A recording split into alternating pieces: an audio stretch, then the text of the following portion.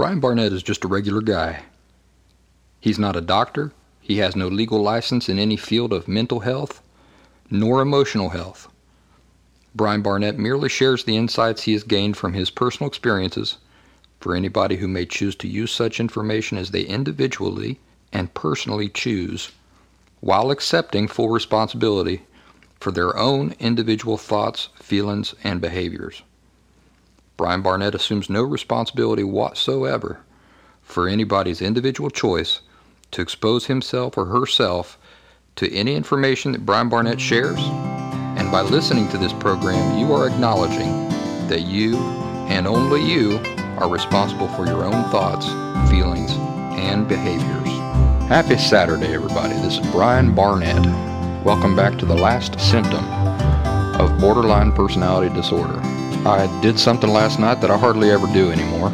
I went and saw a movie, and the movie I saw was Glass, the new M. Night Shyamalan movie, the sequel to Unbreakable and Split.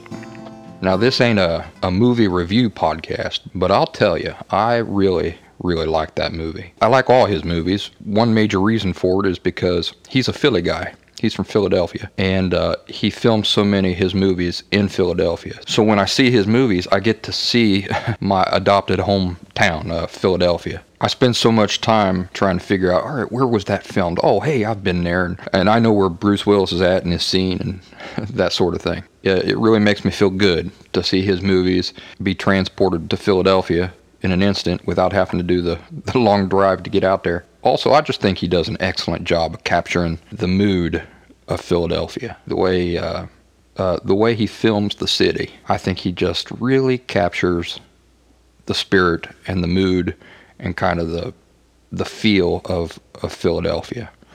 Anyway, you get a chance, go check it out. And if you hate the movie, don't blame me. Everybody's got different taste, but I loved it. Hey, I got some correspondence here in the last 2 days that I wanted to share with you. I'll share it with you real quick, and then we'll get to part 2 of episode 30 and discuss the second epiphany that I had that led to my recovery. This is going to be a follow-up to the last podcast. So anyway, back to the correspondence. It's not good correspondence, but I thought I'd share it with you anyway, just so you can see some of the things I deal with on a regular basis, as well as to reply to some of this woman's thoughts, I reckon. Here's how it goes. I started getting these messages from her, and I didn't really have time to reply. Part of this happened on my Facebook education group, and part of it was private messages that she sent me, but let's call her Sally for the sake of keeping her identity secret. So Sally tries to make a posting on my Facebook education group, and she says, "Are you taking any more people for podcasts? I'd still love to do one." We had talked a while back about her being a guest on the podcast. Well, as time went on, how do I say this politely? I didn't see her making any progress.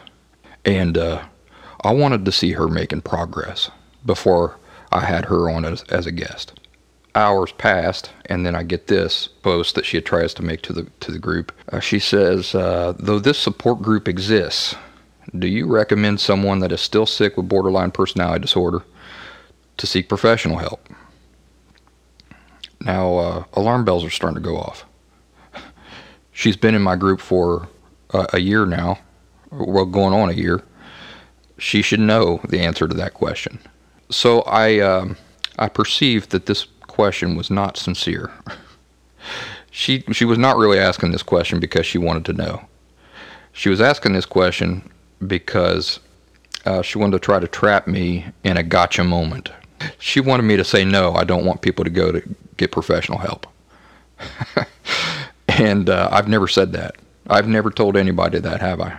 What I've said is that when you do, you're going to have to search real hard to find somebody who's got genuine knowledge and insight about borderline personality disorder. That is not me saying don't go to professional therapists, psychologists, and whatnot. And I've made that very clear. I've made it very clear. So if anybody wants to believe that I tell my followers not to go to professionals to get help, they believe that because they're choosing to believe that. They're choosing to believe that despite the fact that I have never ever said don't go to professionals. All right?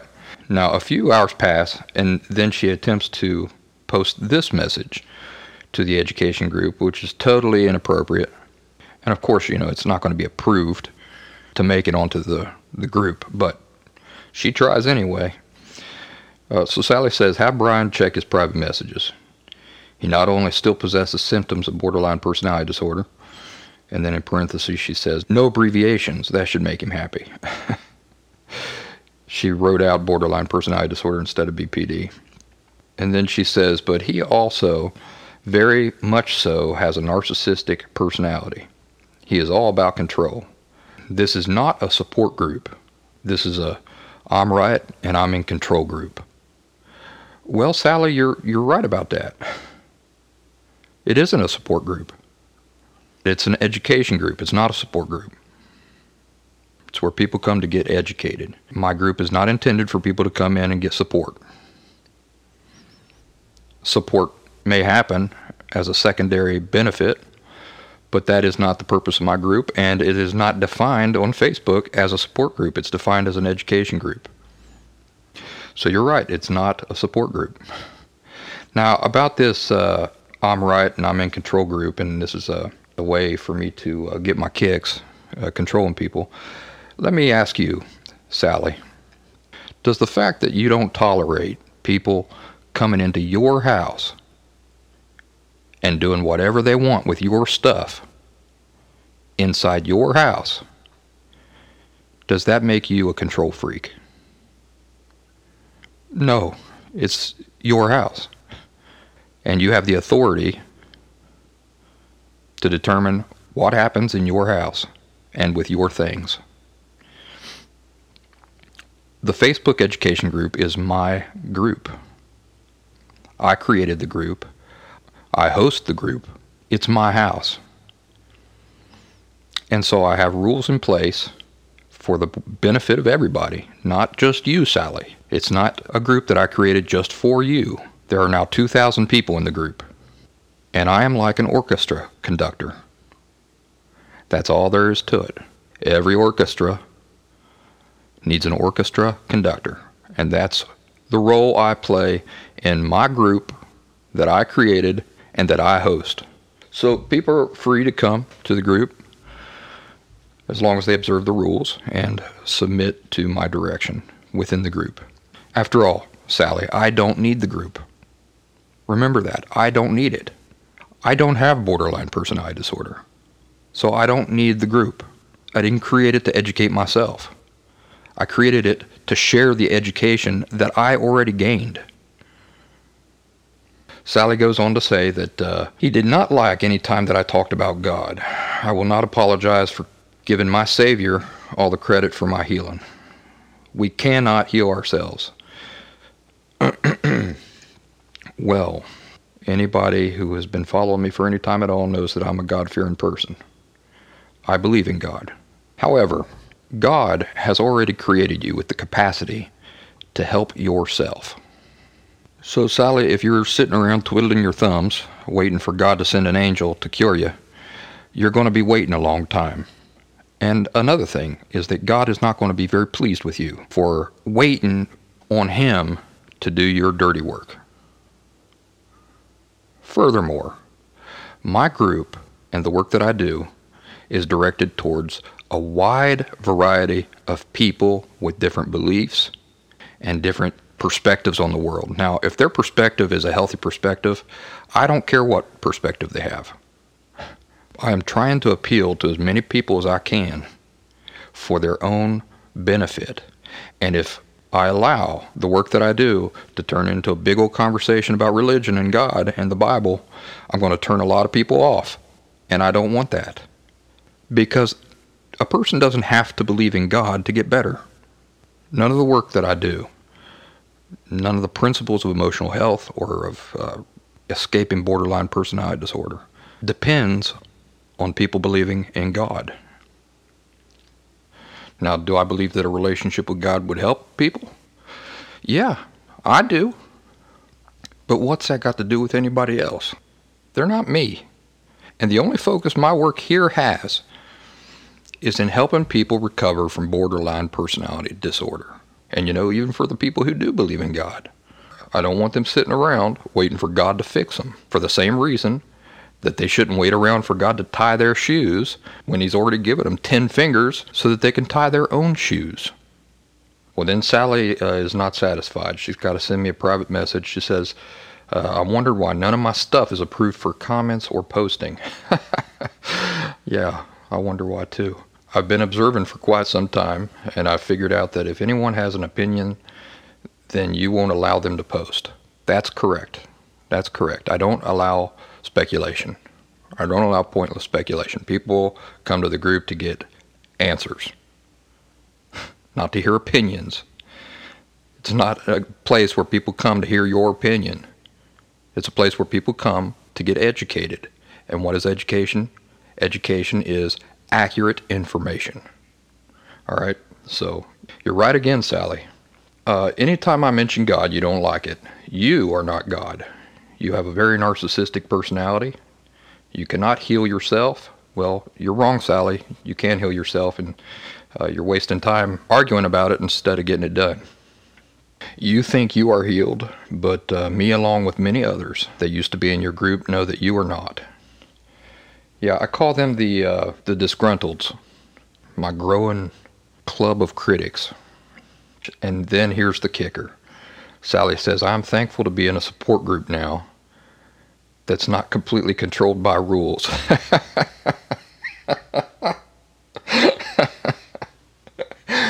Yeah, I bet. You, sir, need to do some reflecting on yourself. I will make people aware that you are fake and all you want is control. Well, good luck at that, Sally. I, on my part, want the best for you, and I'm not being sarcastic. I do want the best for you. I hope that you manage to one day be rid of borderline personality disorder, one way or another. All right? Now let's get on to part 2 of episode 30 and talk about the second epiphany that I experienced in my recovery from borderline personality disorder. In the last episode, I talked about how I experienced this huge revelation that I had been judging my feelings as good or bad, right or wrong, for my entire life, unknowingly, and how that realization was like a waterfall that come washing over me. Days later, I was still digesting this, and I was fascinated at this new thing about myself, which I had been oblivious to. In fact, I was excited. I was really excited that I was finally getting real insights. I was getting real answers and real insights from this fella, this psychologist in Arizona, in Scottsdale. You can imagine that I was really eager to sit down with him again, and I wasn't scheduled with him again. It was an intensive program, so I was seeing, for like 8 hours every day for 3 weeks. I was seeing, well, we had group in the mornings, and then I'd see one psychologist. I'd spend an hour with her or him, and then I'd go to the next psychologist, and then I'd go to the next one. And then in the afternoon, right before lunch, we'd have another group session that lasted about an hour. We'd go to lunch, we'd come back, we'd do the hour thing again. I wasn't scheduled with him for like another 2 days, but when I finally got to sit down with him again, I was very eager to see what more he had to tell me, more aspects of myself, maybe, that had been right there all along, but that I'd been unable to see. And that was when he hit me with the next huge epiphany by bringing up and then explaining the differences between guilt and shame. And he did it so simply, so cleanly and so simply.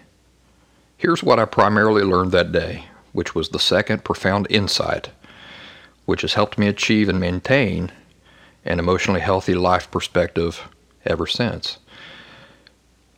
The differences between guilt and shame. Guilt says, I did something shitty. And forgive my cursing. I'm simply quoting the way he said it, because his choice of words had an impact on me. Doesn't create the same impact to say, crappy. I'm trying to have the same impact on you that he had on me. Guilt says, I did something shitty.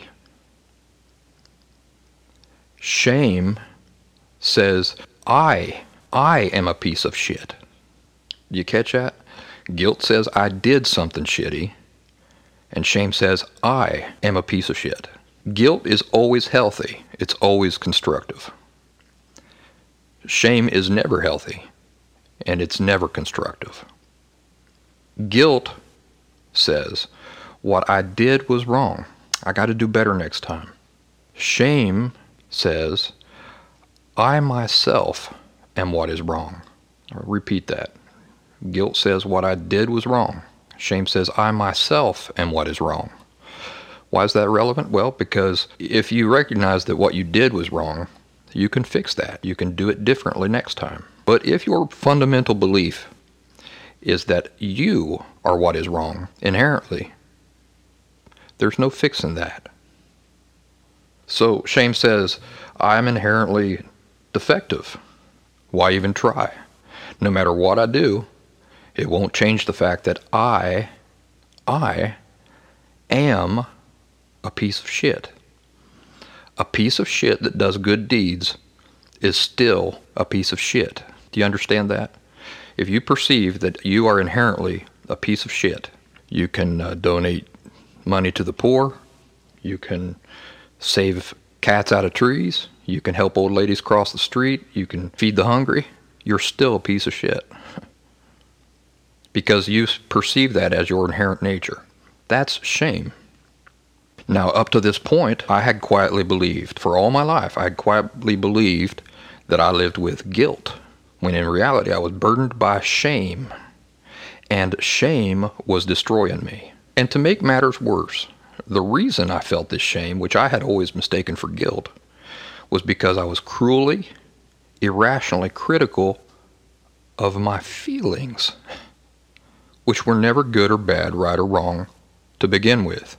In the last episode, I told you how it wasn't just the fact that I had 2 epiphanies, it was the fact that he gave me 2 epiphanies, which so thoroughly explained together, that they worked together, these 2 epiphanies, these 2 erroneous perceptions I had, worked off each other.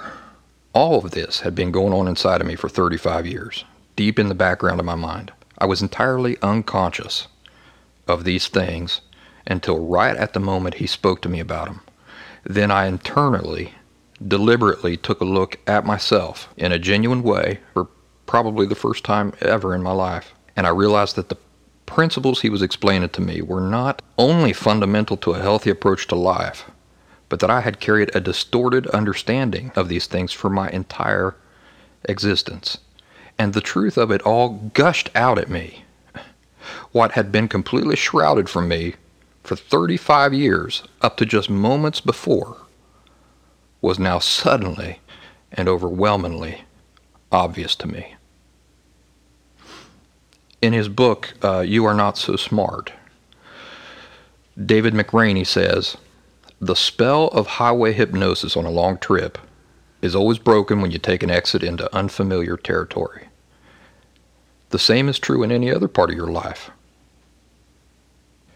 These 2 conversations with the psychologist in Arizona proved to be like a major exit for me into unfamiliar territory. And suddenly, I was like a man who had been snapped out of a long dream. These 2 epiphanies in combination were like taking the Matrix red pill. One alone would have given me years of positive, healthy readjustments to make, and meditating and thinking over. But the 2 of them together, in combination, the way they interact and play off each other, cannot be adequately emphasized here in this single episode of a podcast. I've spent nearly 10 years now ruminating over all the ways my subtle misunderstanding of them negatively affected my life and my behaviors, my view of myself, my view of others, and on and on and on.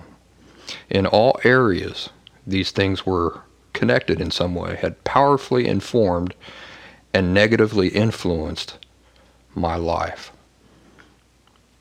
You see, this breakthrough allowed me to ask, why? Why did I end up with an erroneous understanding of these things to begin with? How did that happen? In turn, this allowed me to trace their origin back to the 2 utmost fundamental distorted core beliefs that I spoke about in the previous podcast. And once I had done that, I was then able to ask why again and trace their origins to the subtle messages of invalidation in my parents' behaviors when I was a child. It was a snowball progress, beginning with just two small but incredibly important tweaks or adjustments to my fundamental understanding of life. Now, armed with an accurate understanding of the subtleties of these two fundamental principles, they continue to serve as powerful influencers for genuine positive emotional health. As you can imagine, I no longer discredit the importance of nuance. Nuance matters.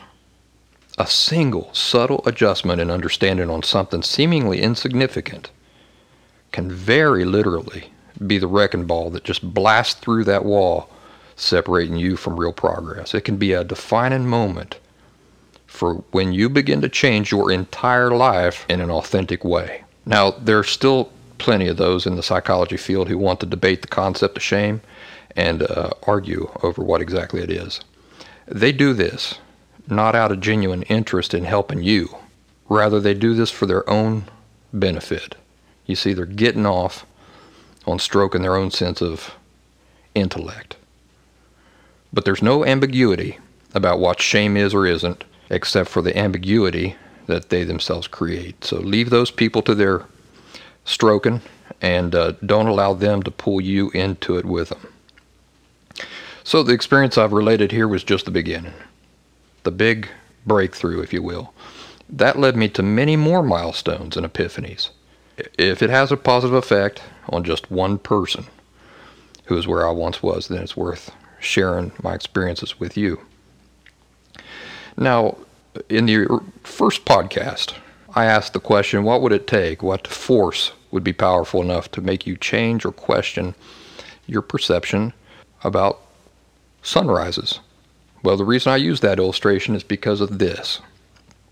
It takes 8 minutes for sunlight to leave the sun, travel through space, and reach us here on Earth. Did you know that? 8 minutes. What this means is that you have never seen a sunrise or a sunset as it is actually happening. When you sit on the beach and you watch the sun, boop, just peek up over the horizon. That already happened 8 minutes ago. Something to think about. Folks, have a great week. I'll see you on Thursday. Brian Barnett signing off.